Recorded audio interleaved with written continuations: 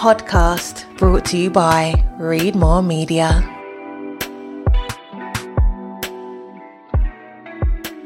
Hello, everyone, and welcome to another episode of Thank You for Asking.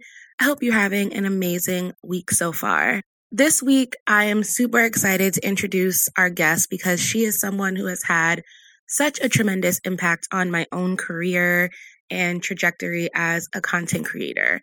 I wanted to have this conversation today because I think that, especially in the last 2 years, but even in the last 5 or 8, we've seen this huge swell of the creator economy, of this influencer industry, and there's still a lot of mystery around it. People aren't clear how some people are making money, what does or does not qualify as operating ethically as an influencer, what role brands have in determining who gets paid what role these platforms have in determining who gets seen, who gets paid.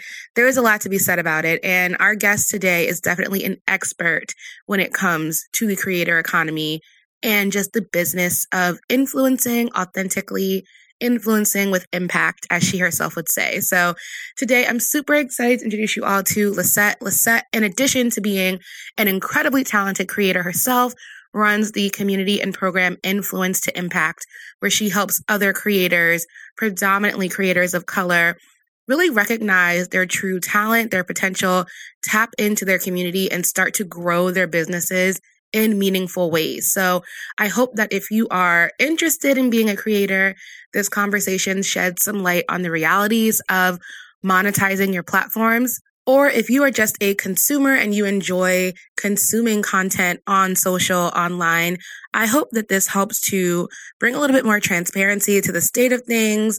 I even, in this conversation, disclose how much money I made when working through Instagram's new monetization process. So it's super interesting. If you have questions, definitely write the show in because I would love to have more of these conversations. I know that this industry is still as big and visible as it seems. It's confusing to a lot of people, and I want to continue to pull back the curtain and let you all in on the reality of this field. So without further ado, here's my conversation with Lisette. Okay, Elsie, thank you so much for joining me on the podcast. How are you? I am so good, and I'm so excited to chat with you. I miss chatting with you weekly, so I know. This makes up for it. I know. I'll let you introduce yourself, of course, but for people who don't know, Lisette, she runs an amazing program called Influence with Impact, and I was honored to get the chance to take part of the program. Oh my gosh, was it last year technically? Yeah. Which is crazy. But yeah, I definitely miss Zooming with you every week because that was just the best time of last year. Yeah. Okay, but before we jump in, can you introduce yourself for people who aren't familiar with who you are and what you do?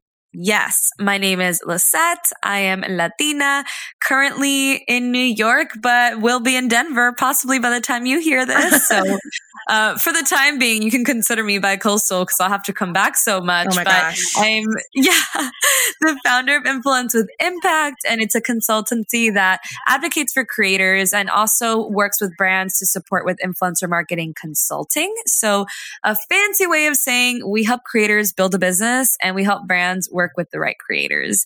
And I've been in this space now for 10 years. I had my first PR agency job in 2012. Wow. And it's just been crazy to see the industry change. Even, Yeah. you know, how we've gone from what were influencers in 2012 to what are influencers today. I know, it's so funny to even think about the amount of time because so for my 13th birthday, that's when I asked my parents to buy me my first domain name.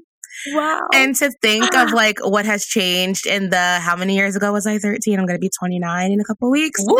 Like it's like you said, it's amazing to watch how this industry has changed. Like things that did not exist now run our entire industry to an extent. So before we dig deeper into kind of like the state of creating in 2022, can we talk a little bit more about your background? Like how did you go from 9 to 5 to owning your own business and helping other creators build their businesses? Totally. So being Latina is very important context because I was born and raised saying you must go to school for this and you will do this for the rest of your life. And I feel like so many other, especially women of color, like relate to that. And 1000%. I studied public relations and I actually got into public relations because I totally bombed my application to go to Cornell for meteorology. So wanted to be a weather woman, then decided, well, I didn't get into the school I wanted for that program. So should I just do like broadcasting? Should I just do, I don't know, PR, media? And that's kind of how I got to where I was today. But I told myself I would just be in public relations my entire life. And then I was that person who would say, I am not entrepreneurial. I want to be a VP. Same. Yeah, but like, that's it. And it got to a point where I realized I was being entrepreneurial in my own jobs. I was being entrepreneurial coming up with programs that didn't exist. I built influencer marketing programs at some of the biggest agencies.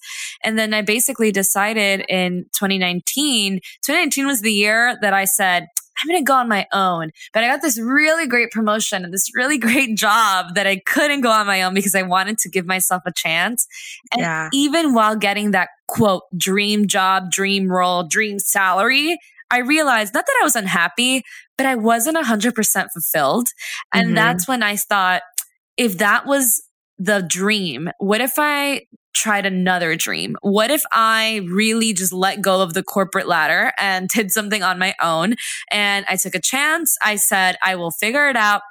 I had been taking clients freelance, both in consulting and of course working with brands. So I had that content creator income and I thought I can definitely cover my living expenses. I can definitely survive in New York City. So will I give myself the opportunity to thrive? And holidays, put in my 2-week notice. Of course, then 2020 rolls around and a little panini. Oh my gosh. Came knocking. A small panini. Casual, which definitely got me scared. But, that's another part of the story I'm sure we'll dive into, but it really took, the getting all the agency background or almost like that agency itch out of my system to then realize I am entrepreneurial. Let me give myself a chance in a different way.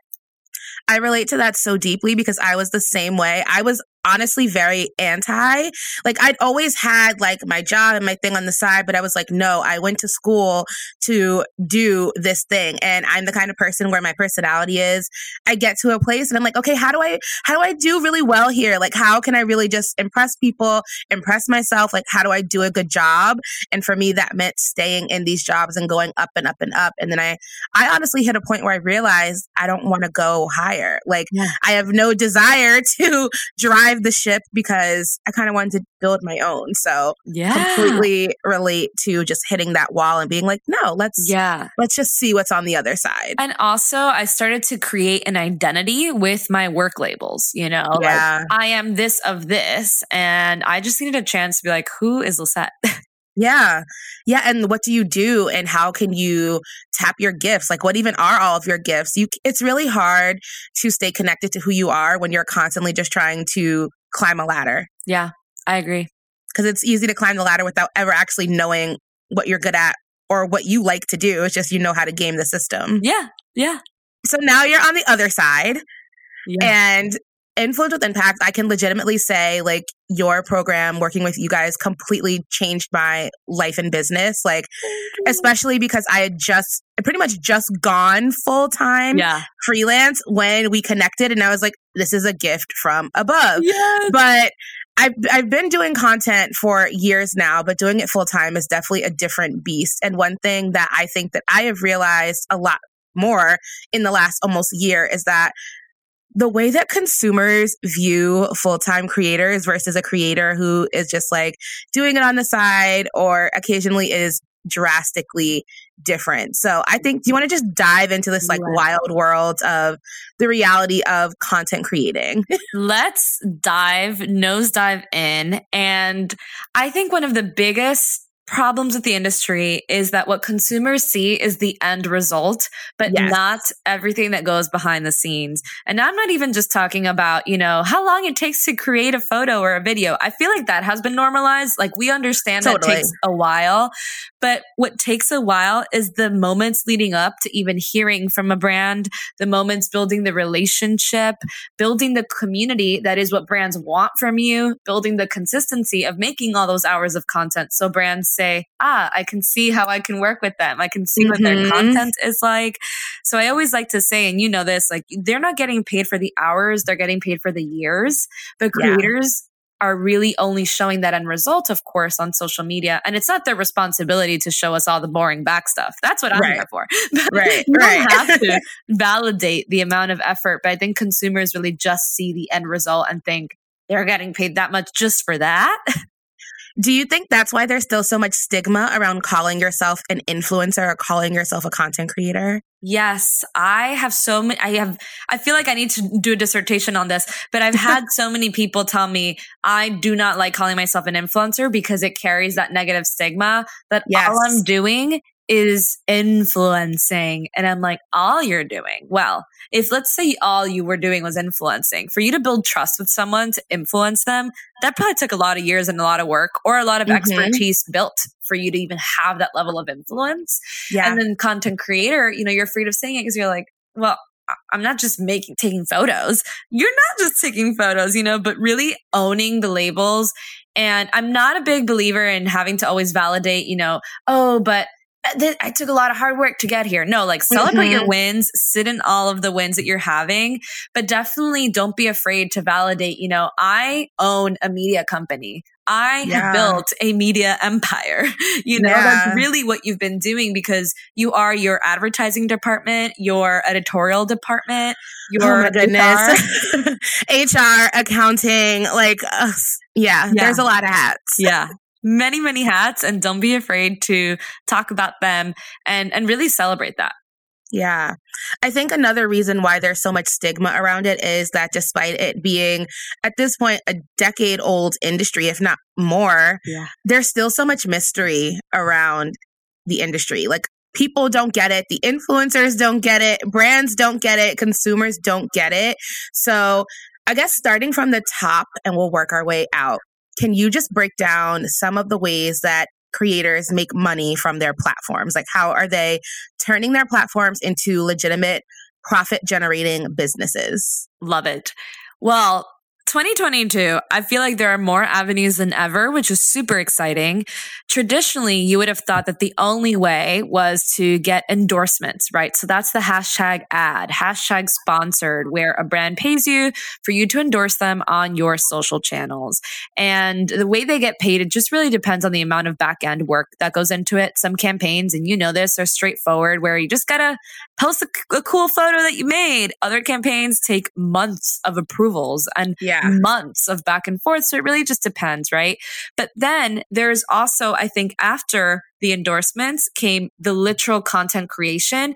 And that means creators are getting paid to produce content for brands that brands will post on their social channels. And why that's really important is because that's also kind of independent of the follower count. If you're a good creator and you can really pitch yourself well, you can definitely make a lot of income doing this because brands need it, especially with new platforms like TikTok. Brands don't know how to TikTok, so they would rather hire some creators to make a bunch of content that they can then repurpose. So that's a really fun way. Also today, a lot of platforms are paying creators, right? So, more than ever before. I feel like back in the day, there was only YouTube, right? YouTube AdSense, a great way for creators to make money. I know you have experiences with that. And TikTok, I think, was the first, or really Snapchat Spotlight kind of had a moment where they were paying creators. Throw back to, oh my gosh, yes. I totally forgot that was a thing. Yeah, it was like a 1-minute thing where basically they said, we're investing $1 million, come take the pie. And then TikTok said, all right, we're going to invest $1 billion, come take the pie. And then Instagram said, well, we're doing bonuses. So I'm really, this is the only time I like capitalism, is when all the platforms are battling who's going to pay us more, all the money owed, right? So for those who aren't familiar with that, essentially there are different milestones you can hit with viewership, with different number of videos that you're making, and the platforms will literally pay you money. And again, independent of the follower count, if you just have really strong videos, you're going to make some great income. And then I think the last thing I would say is then outside of all these kind of content or platform ways, as creators, you've definitely built communities. So there are multiple ways for you to monetize through your community when you really start to think about what do people trust me on. So if there is someone who is really great at book recommendations and people trust you on that, could there be a membership where you are providing that service of giving people a space to read, learn more about books, etc.? If there is someone who's a really good travel creator, could they create some sort of concierge service where you can now, make itineraries for people? So there's so many neat ways for you to monetize by coming up with your own services. But it really starts with asking, what is the creator building trust on? Yeah, I think touching specifically on these platforms now, investing in creators, which has been really interesting to see happen over these past couple of years. I think that there's two sides to that, right? There are people who are like, well, why do you deserve to make money just for being on this platform? And then there are people who I think believe that creators are like making millions of dollars off of these paybacks, which some are. Like there are definitely some people who have been in this for a long time. They're getting crazy numbers and they're getting crazy payouts. But like, I will transparently share what I earned in Reels bonuses last month, because this is new. So for people who don't know, Instagram will give you a bonus feature for your Reel. So for a certain amount of views, they will pay you for those views. So I had a maximum earning of $800, and that would have been for 1.77 million views. I ended up getting 148.9 thousand views, which earned $151.58, which is roughly like maybe a phone bill. Yeah, a phone bill, 1 week of groceries. With no experimental recipes. Right. If I get the core shelf staple. So I think that, people hear that creators are getting paid for just like doing the content they would have done. And they're like, that's not fair. And it's like, it's not what you thought it was. Like, maybe it's a little bit more fair than you thought. And then what people don't realize is the reason that these platforms are paying creators isn't because they just like us so much. It's because we're keeping you on their platform. So can you talk about like the benefit brands have, like the benefit that Instagram and TikTok and Facebook have by having creators put content on their platforms? Yeah. At the end of the day, apps, social media platforms, they want to keep people on the app. If they can keep people on the app, they could sell more ads because you are now spending more time. There's an opportunity for me to serve you an ad that someone paid for. But the thing is, creators are what keep people on the apps. If I was just a consumer of social media, I don't really care that my cousin had a baby. I already know my cousin had a baby. She texted me. But I'm on the app binging these really cool videos. I actually love binging food content. I love binging fashion content. And despite not talking about any of those things on my platform, I just love binging it as a consumer.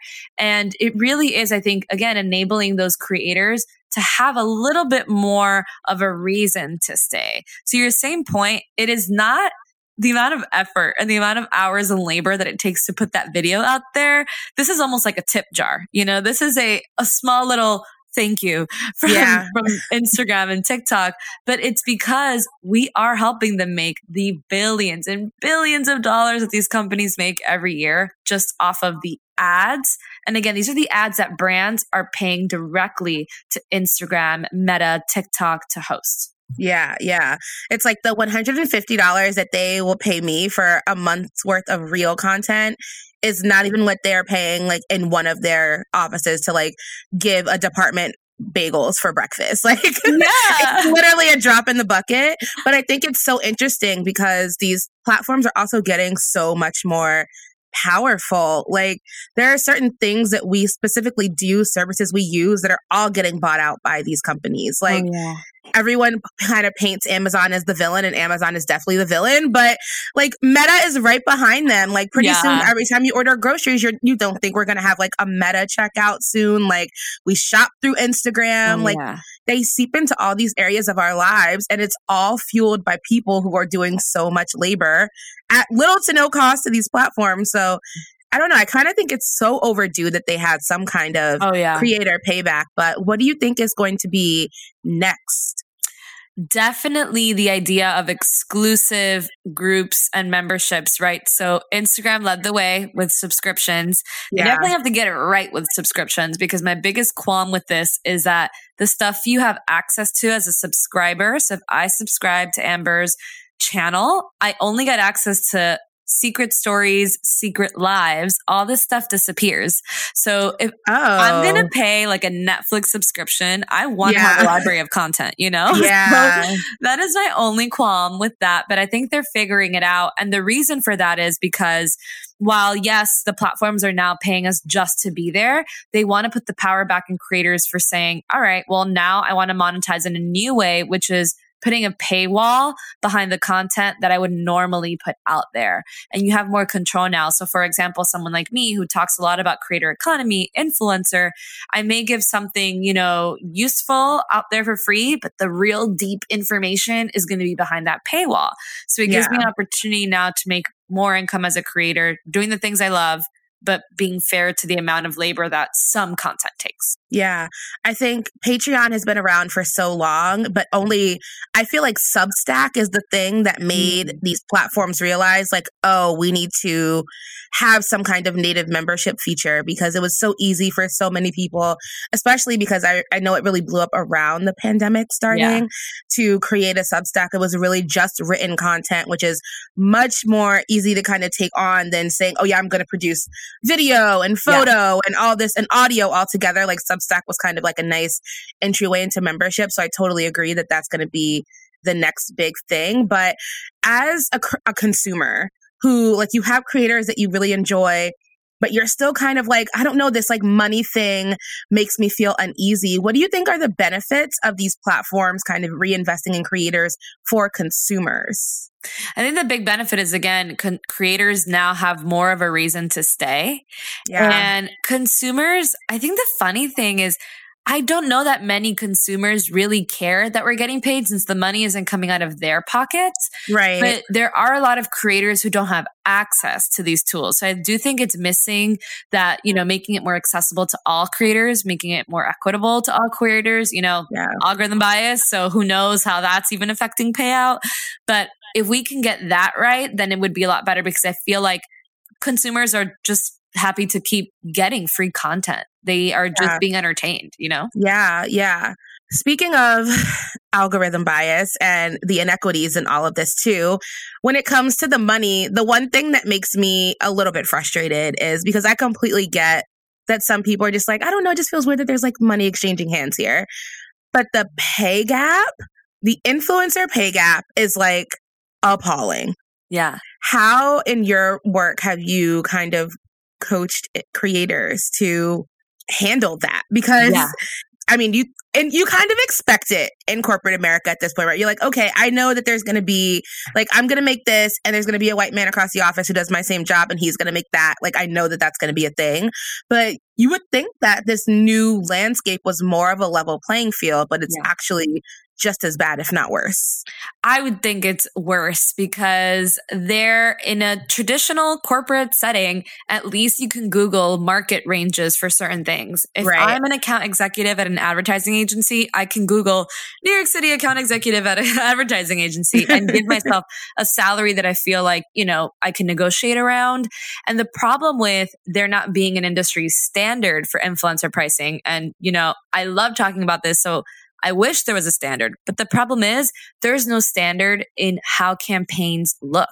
One campaign can ask you to create something at home. Another campaign may have you come in studio and record something. And it's just so involved. So it really starts with us understanding how to advocate for ourselves and understanding all the elements that go into pricing, right? So like you were saying, what I teach my clients, it's less about finding an industry standard and more about understanding why we charge for certain things. Why do we charge for usage? I don't think it matters if you charge 20% or 30% or times 3 of XYZ. I just need you to know why you're charging for it because you can advocate for yourself better. You can go out and say, it's going to be $2,000 for this because I feel this and this way.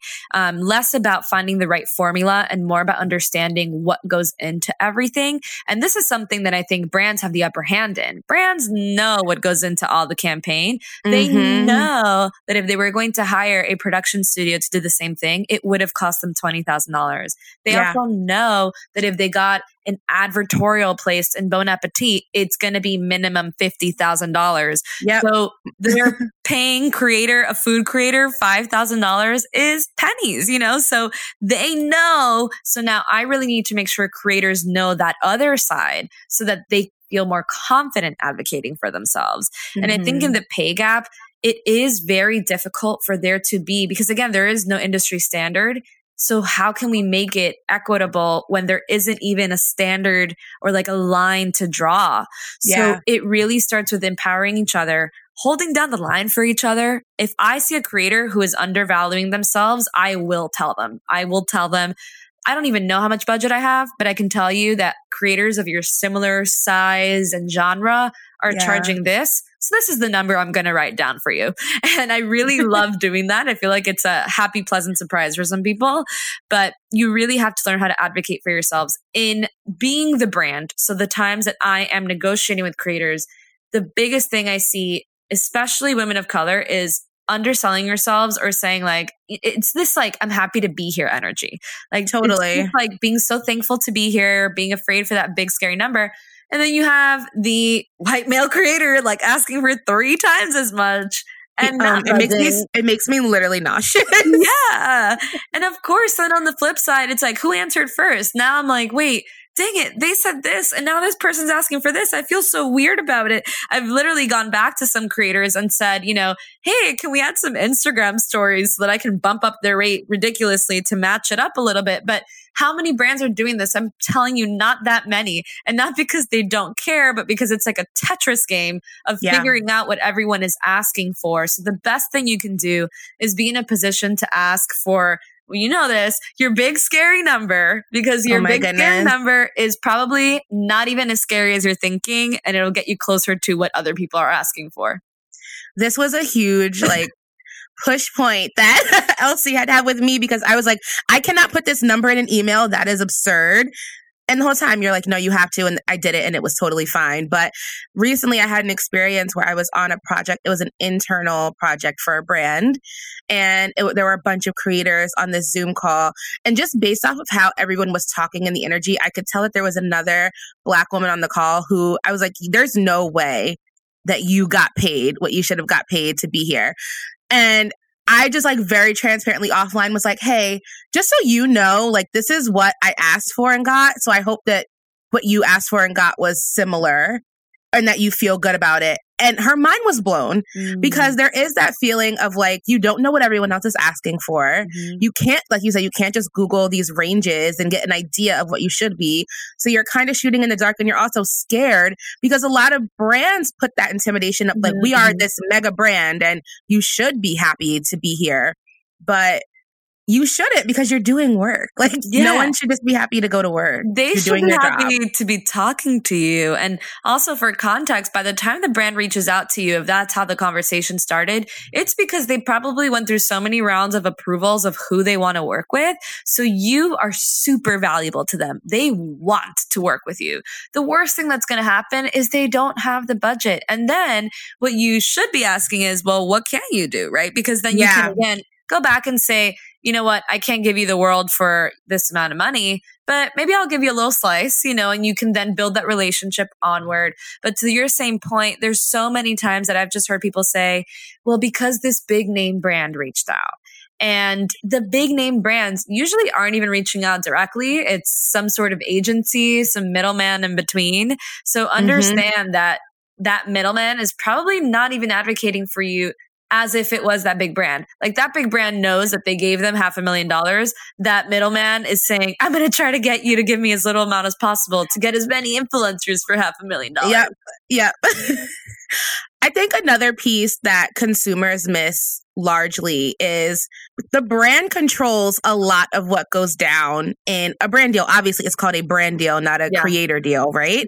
So I think sometimes consumers will be like, well, why didn't you say this? Or why did you have to put it like this? Or who would hold a thing like that?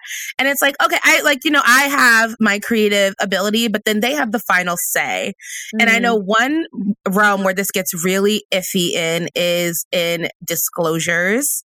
Namely, why don't creators say how much money they were paid to endorse a product, a service, a brand? Or are there brands who are asking creators not to disclose paid content as ads? So I'm wondering if you could speak to both of those things, because I know that they are hot topics. Oh, another favorite. I feel like in another life, I was an accountant and a lawyer. So when it comes to what you're describing, disclosures, we look to the FTC guidelines, a government agency. So they're terrible about actually holding people accountable, which is the big reason why people don't take it as seriously. But the guidelines say that you have to be super clear on when something is paid or non-monetary compensation. So if something is gifted to you, something was given to you at a discount, So I always try to do my due diligence, because at the end of the day, the liability falls on the creator. So if a brand were to say, hey, hide that hashtag ad, or don't disclose, let's try to keep it as organic as possible, you really have to put your foot down and say the liability falls on me. So I will be disclosing and really protect yourself in that sense. Otherwise, most brands, I think, because they want to mutually protect each other and not be the reason for a scandal, they do enforce that. Now, when it comes to pay and also just disclosing details of a campaign, most contracts, if not all, will have some sort of confidentiality, NDA, non-disclosure. And I think that one of the big reasons for doing that is, again, the amount of hands that are involved in these deals. They just don't want to cause any issues in and in between. So, for example, if I'm a big brand and I hired an agency and I said, here's a $500,000 PR budget, I don't want the brand to be asking, well, why did you give this creator this amount of money and not this, like in a weird nitpicky way? So I think just to protect everyone campaign side that is happening. But again, it's kind of like this double-edged sword, because then that's what keeps contributing to the lack of transparency. So the more that we can do from our own ownable space, right? How you went up to that creator and said, this is how much I got paid, creator to creator. Let's do more of that, because I know that brand side, they're trying to really avoid that conversation. I also think, again, secrets of the trade, because if you're working on a brand campaign and you expose, all the things, the brief that they gave you, some other competitor can go and take that. So that's the reason these things exist. I don't really think it's a sneaky thing. It's just a liability thing. Totally. And it's like you said, the liability at the end of the day will fall on the creator, because people also engage with creators more than they engage with brands. That's why brands are hiring creators. Yeah. So it's like you feel like something sneaky is happening. And because of that, it's like, oh, creators are sneaky. They're hiding things. They're hiding ads. And granted, there are definitely some people who are not ethical and are hiding ads or not disclosing things. I'm not like discrediting that at all. But by and large, it's just like capitalism, capitalizing, and you're not allowed to break all these contracts. Yeah. And it's crazy, because I do always ask myself and tell my clients, like, if something feels like it needs to be shared, just share it. And I'm not talking about this is not an ad, I just love it so much.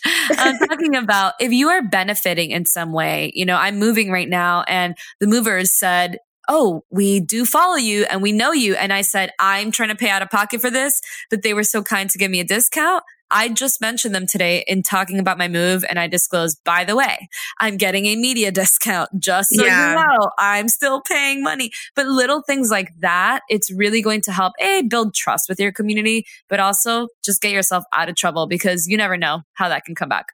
Exactly. And one thing that I've always said, and that I think is super interesting, because I'm very much like an over disclosure. Like, same. If a brand like walks into the hotel room I'm at and I like said hi to them, I'm good, like, just so you know, I talked to them earlier.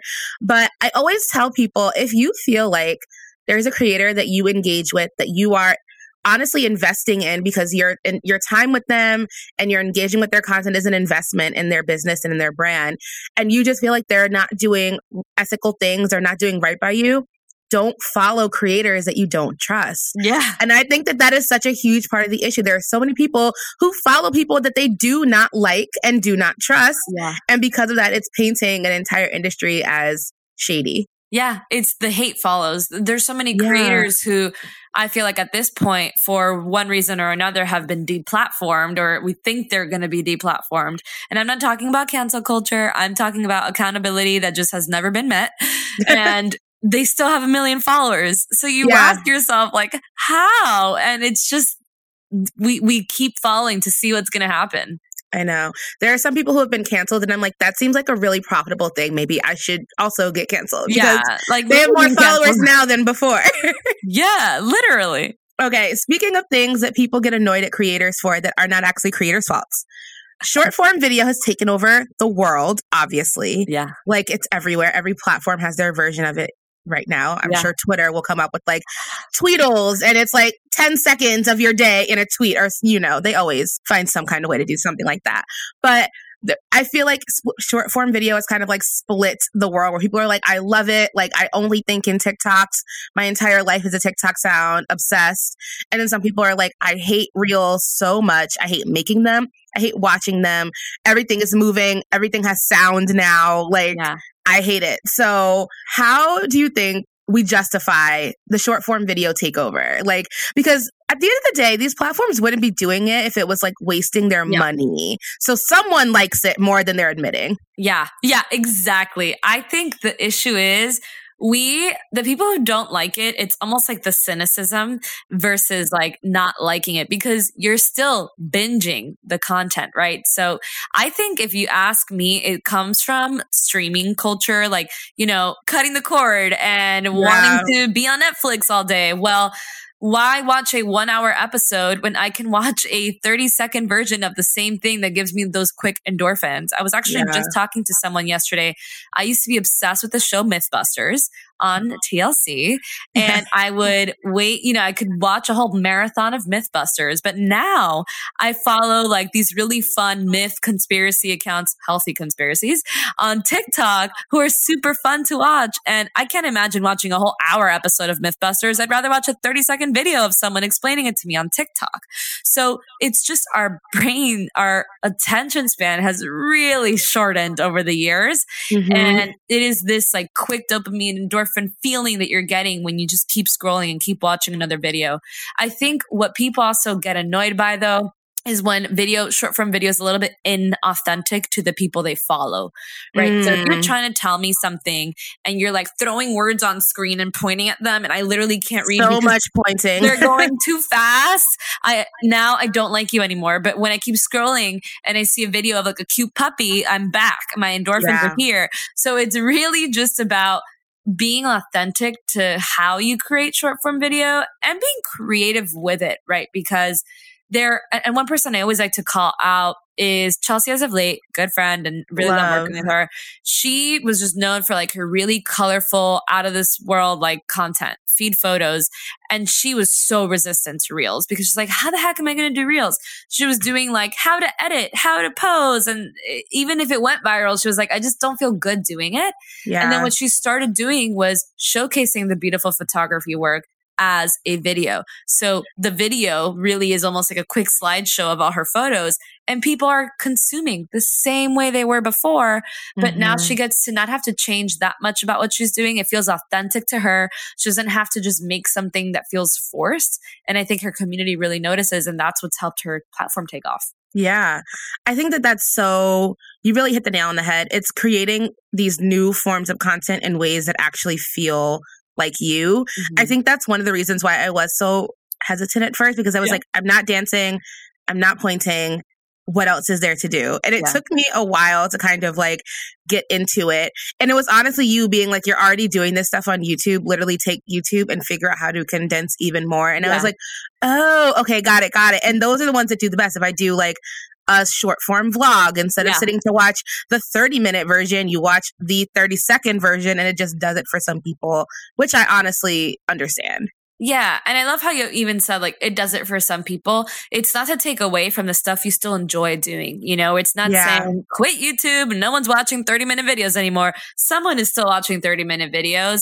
Reels and short form video, it's an opportunity for discoverability, since this is what consumers are eager for. It's going to be shown more, but please honor whatever you like making. I mean, I will never drop my DSLR. Like never. I like do not want to put it down, and I never will, and I'm okay with it. But I do know that when I post those photos, may not be discoverable, but I was super happy with them, and whoever saw it, and let's keep going, Yeah, exactly that. And it's like, that's also how I think you maintain just that trust with people. It's that I'm not going to change who I am every time a new thing pops up. I'm just going to match where we all are, because that's obviously where we all are right now. Yeah. It's a lot for sure, though.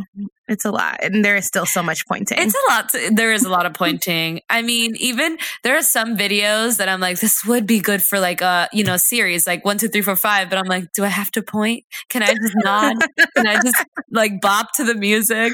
And I do remember my first ever reel. It was like, point, because you didn't know what else to do. I was like, this is how you reel, right?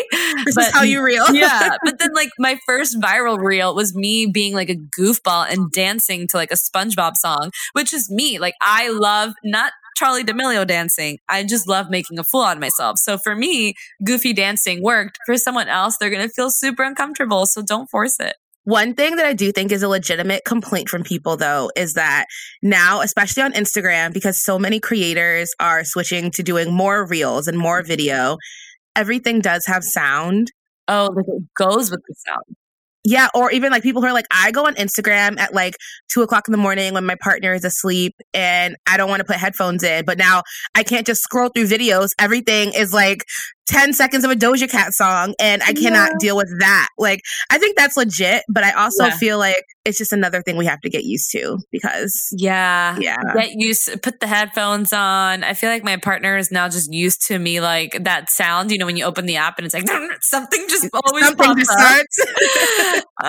But also I think Instagram more than TikTok is still a little optimized for sound off. At least the stuff that I'm seeing. If it's a daily vlog, people are really good about captions and things like that. Whereas TikTok, I feel like people are way more sound on. Totally. I mean, you really have like no option on There's TikTok. No option. No.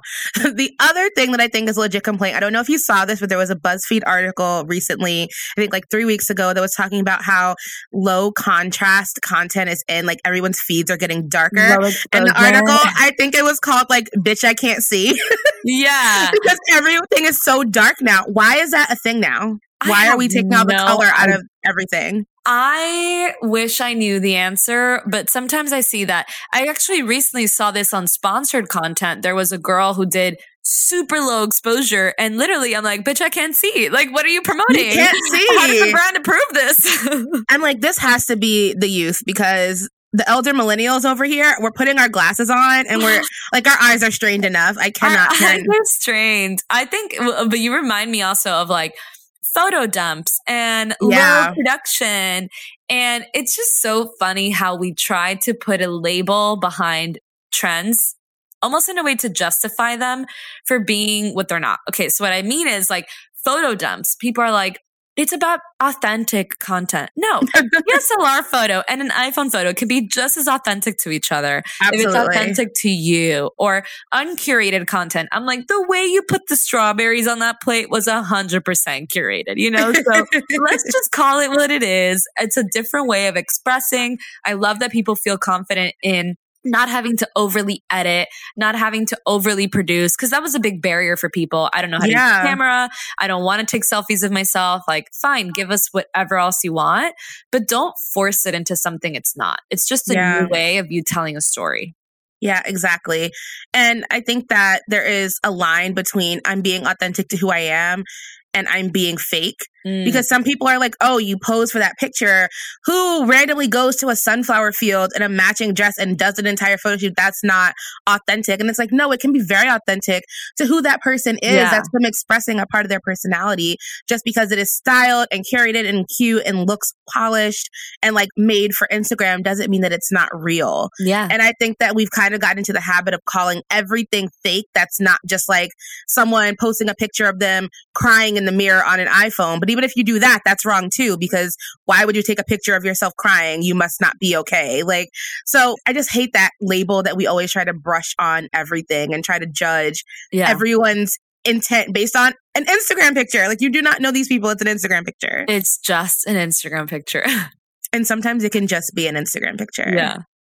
This is so good. I wanted to talk a little bit about digital boundaries because right now I've also seen more creators leaving platforms than ever or going on extended breaks, taking time away from every platform, and followers too, just being like, I have to disconnect people are comparing themselves more. Like you feel super judged just by the experience of watching someone else live their life online, especially as we're going back and forth from this like everything is a highlight reel and curated and polished, and then it's like everything is a disaster and the world is ending and the news is terrible.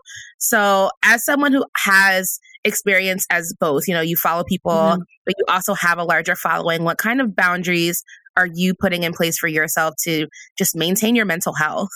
Oh yeah. Boundaries are so important. I feel like burnout and boundaries are besties. Like if you don't have strong boundaries, you're going to burn out. There's no way around that.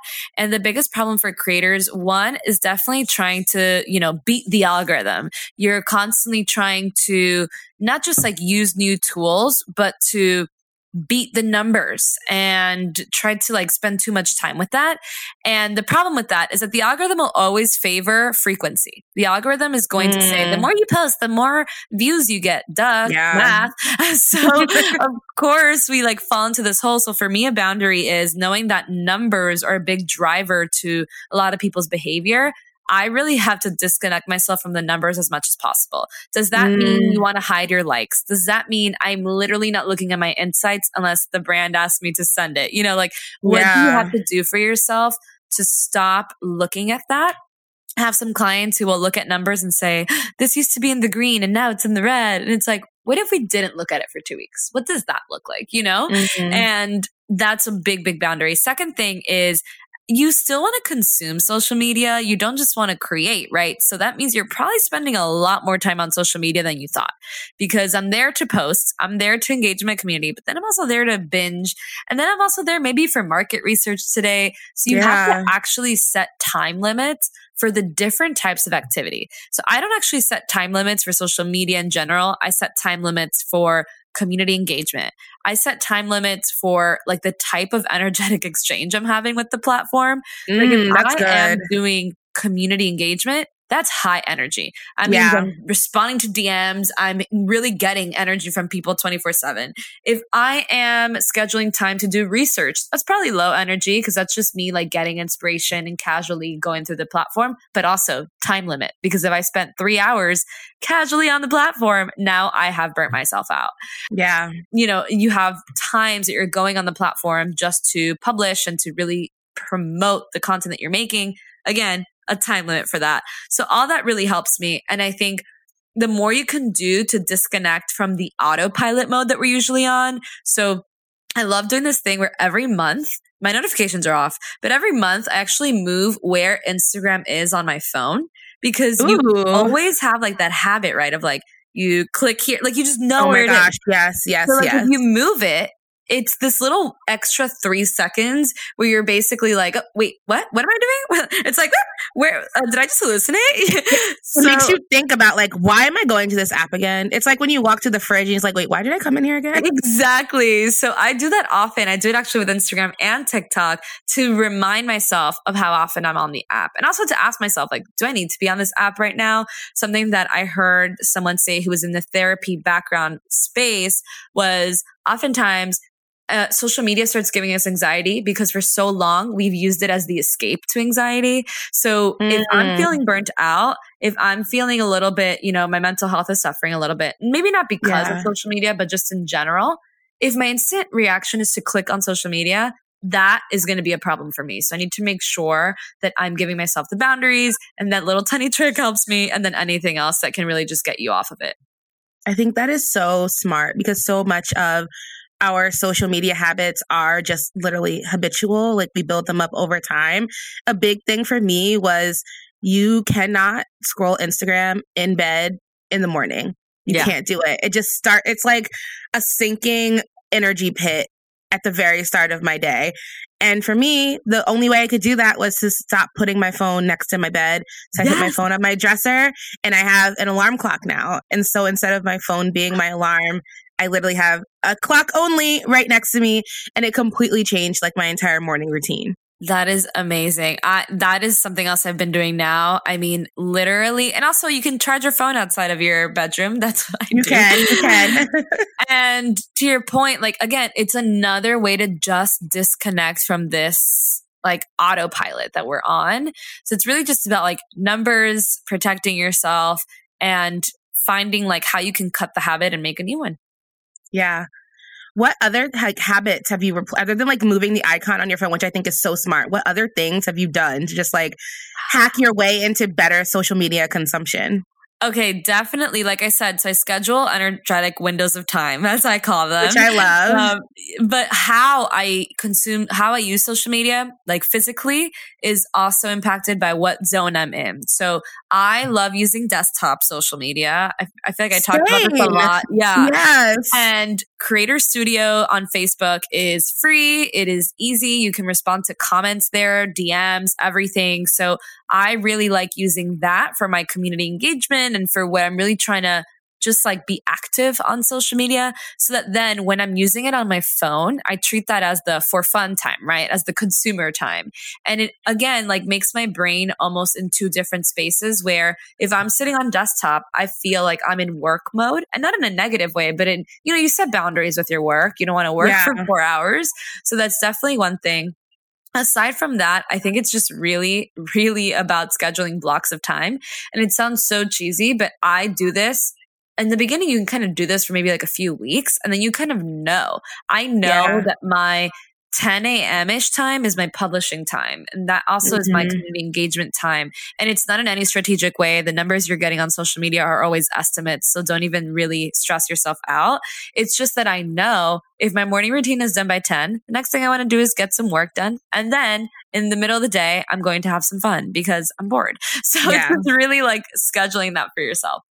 I love the way you broke that down. I also think that using those desktop tools is so essential for anyone who works as like a social media manager or as like someone who manages platforms for a brand, because it is such an easy job to burn out in. Social media doesn't turn off just because you're off the clock, quote unquote. So you have to have those physical boundaries sometimes to help you. And this stuff is all around us. So we have to take it however we can get it. I love that you flow with your energy throughout the day too. I think that is essential, because that's the other thing. It's like if you are only watching these huge amounts of content early in the morning when you first wake up, or when you're trying to fall asleep, it's like literally when you're trying to gain momentum, you're overstimulating yourself and burning out early. And then when you're trying to slow down your momentum, you're overstimulating yourself and keeping yourself wired. So you have to kind of tap that flow. It's crazy because, I do a lot of acupuncture and they always go, how's your sleeping? And I always know if I've been not just social media, but like watching TV late at night or like have my phone on my bed that night, I know my sleep has suffered. And I'll always say like, it's not great, but it's because I haven't really been putting my phone away. So like really understanding that it's stimulating your brain. And I am not a medical professional, but I can feel it. 100% can feel it. And I have to keep my phone away from the bed. It's just like the only answer anymore. Are there any other like books or podcasts or resources you recommend for people who are just like very into all of this, like all about the creator economy, all about how these platforms are shaping our lives? I don't like to read a lot of books about creator economy, and I'll only tell you why is because it's changing so much every day that by the time a book is published, the information is outdated. Yeah. There are some like books that used to be iconic in influencer space that now I'm like, I would never recommend that anymore. But at the time it was correct, And so I would really focus on signing up for different newsletters. I really love the newsletters in the advertising space. So Ad Age, Ad World, Business Insider has a really good columnist who's just talking about creator economy. They do a lot of posts about very transparently verifying how much people are earning, which is very helpful because they can't publish anything without that verification of income. So it's really nice to see. And then also Shorty Awards. It's another one that talks a lot about like digital campaigns that are just happening in the social media world. So the more that you can subscribe to that, I think the better. But then complementary to the industry, because I think a lot of what we need to learn is how to harness creativity, how to feel empowered, and how to advocate for yourself. A book that I'm loving. So Rachel Rogers is a business coach. She is one of my role models, and her book, We Should All Be Millionaires, is basically based off her principles of like how you really build a strong business. And I think that if you are looking to go full time, this could be a good read because it's something that's going to really help you figure out like, how can I put my business hat on and not just feel like I'm a creator taking photos, how can I scale a business and things like that. And then the other one that I'm reading is Professional Troublemaker, which is in the same vein of really just kind of like learning how to advocate for yourself and how to, I think when it comes to like negotiation practices and knowing your worth and everything, this is one of those books that I really, really recommend by Lovey. And the last one about creativity is Big Magic. I was waiting for Big Magic. I know. I always kind of cringe about it. No hate to Big Magic, but I feel like it is like every creator is like, Big Magic, you need to read it. And the thing about Big Magic, I always forget the author's name, but the Eat, Pray, Love author.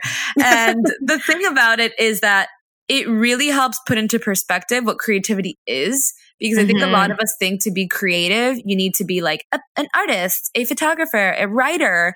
And Big Magic just shows you how creativity comes from everywhere. And it's something that a lot of creators, I think, could really benefit from. Totally. It's been a while since I've read it, but I remember when I first read it, I was still like maybe like right after I graduated college, and I was kind of still trying to figure out like, okay, what am I doing with this internet stuff? Yeah. And it definitely helped me. It was one of the things that helped me get over the fact that at some point I was going to have to post pictures of myself. Yeah. Because for a long time I just didn't.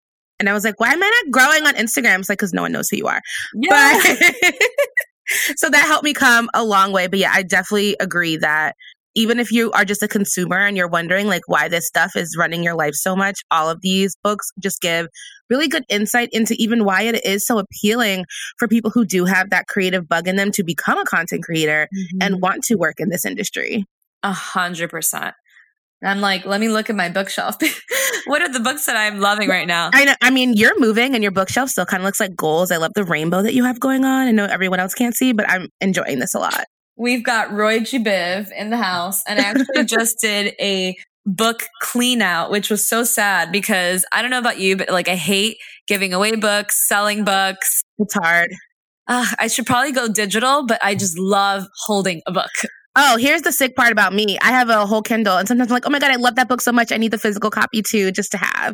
Yeah. That's like literal illness. Like that's sick that I do that. Maybe Miss Libby, like just rent your books, but I'm the same. I just love holding a book. And if I really respect the author, I'm like, yes, I'm buying this. Yeah, yeah. Let me help you get to the bestseller. There are worse things you could be having multiple copies of. It's fine. It's totally fine. Oh my gosh. Well, this is an amazing conversation. I appreciate you sharing your insight and your expertise so much. Can you just let everyone know where they can find you on the internet? Yes, you can find me at Lisette Calv. That is all things Lisette's entrepreneurial journey. And I really am super open about just the influencer, just like the pricing conversation as well, not just for creators, but for consumers, because I think, again, it's very important. And something that I realized recently is even talking about creators and conversations that we're having right now helps other people advocate for themselves in 9-to-5s and traditional corporate roles. So definitely keep having the money conversation. And then we're also at Influence with Impact. That is more specific. If you're a creator, feel free to use resources there. You can see all the ways of working with us there as well. Yes. And if you are a creator looking to just kind of invest in your brand and your business and take things to the next level, you have to work with Lisette. Like you have to. And I think there are a lot of people who are selling programs and plans, and I will teach you how to go from 0 to 6 figures every year. And like most of them are kind of nonsense, but Lisette, I always tell people like Lisette is the real deal. Like she gets it. Oh my gosh. Worth the investment. Trust me. Thank you. That is the biggest compliment in the universe. I am so overprotective of like people giving away false information. So I really just try to make sure, like creators have the A to Z, and then take that as you will, take it wherever you are in your journey, because it's not easy to become like an overnight content creator either. And I think that's what like a lot of these dreams are selling, like how you can make 100K tomorrow. It's not like that. I'm telling you now. And not in a way where you should be scared to, but in a way where you should be graceful with yourself. Exactly. I know that it takes time. I feel like I've already taken so much of your time, but I have to ask you this because it's so relevant to your story too. Go for it. Can you talk about why it is not always the best thing in the world to go viral? Because I think that is something that a lot of people are getting sold on. And it's like, oh, you should go viral. You should go viral. You should go viral. But it's like, should you go viral? Oh, going viral. I think going viral, the only good thing it does is that there's a higher chance that your ideal follower is going to find you. But the problem with going viral is that oftentimes virality means it's now reaching random people. You're opening yourself up oftentimes to unsafe spaces like trolls coming in. 1,000%. 1,000%. Like really, really unsafe spaces. And then second, you can actually see evidence that your audience starts to change. So Instagram now has a feature where you can see your engaged followers. So it's showing you the people where they're located, the people who are viewing your content, engaging with your content. And it's insane how different it becomes when you go viral. For example, if you're trying to build a US based audience, most of the virality is not coming from the US, and all the love to all my other countries that are not US, but it can it can make your platform a little bit more mixed. So being viral, in my opinion, for the safety aspect and also just like strategically, I don't think is great. I think there's a time and place to grow, but focus more on nurturing the people that you're calling in. And that's how you're going to grow with intention.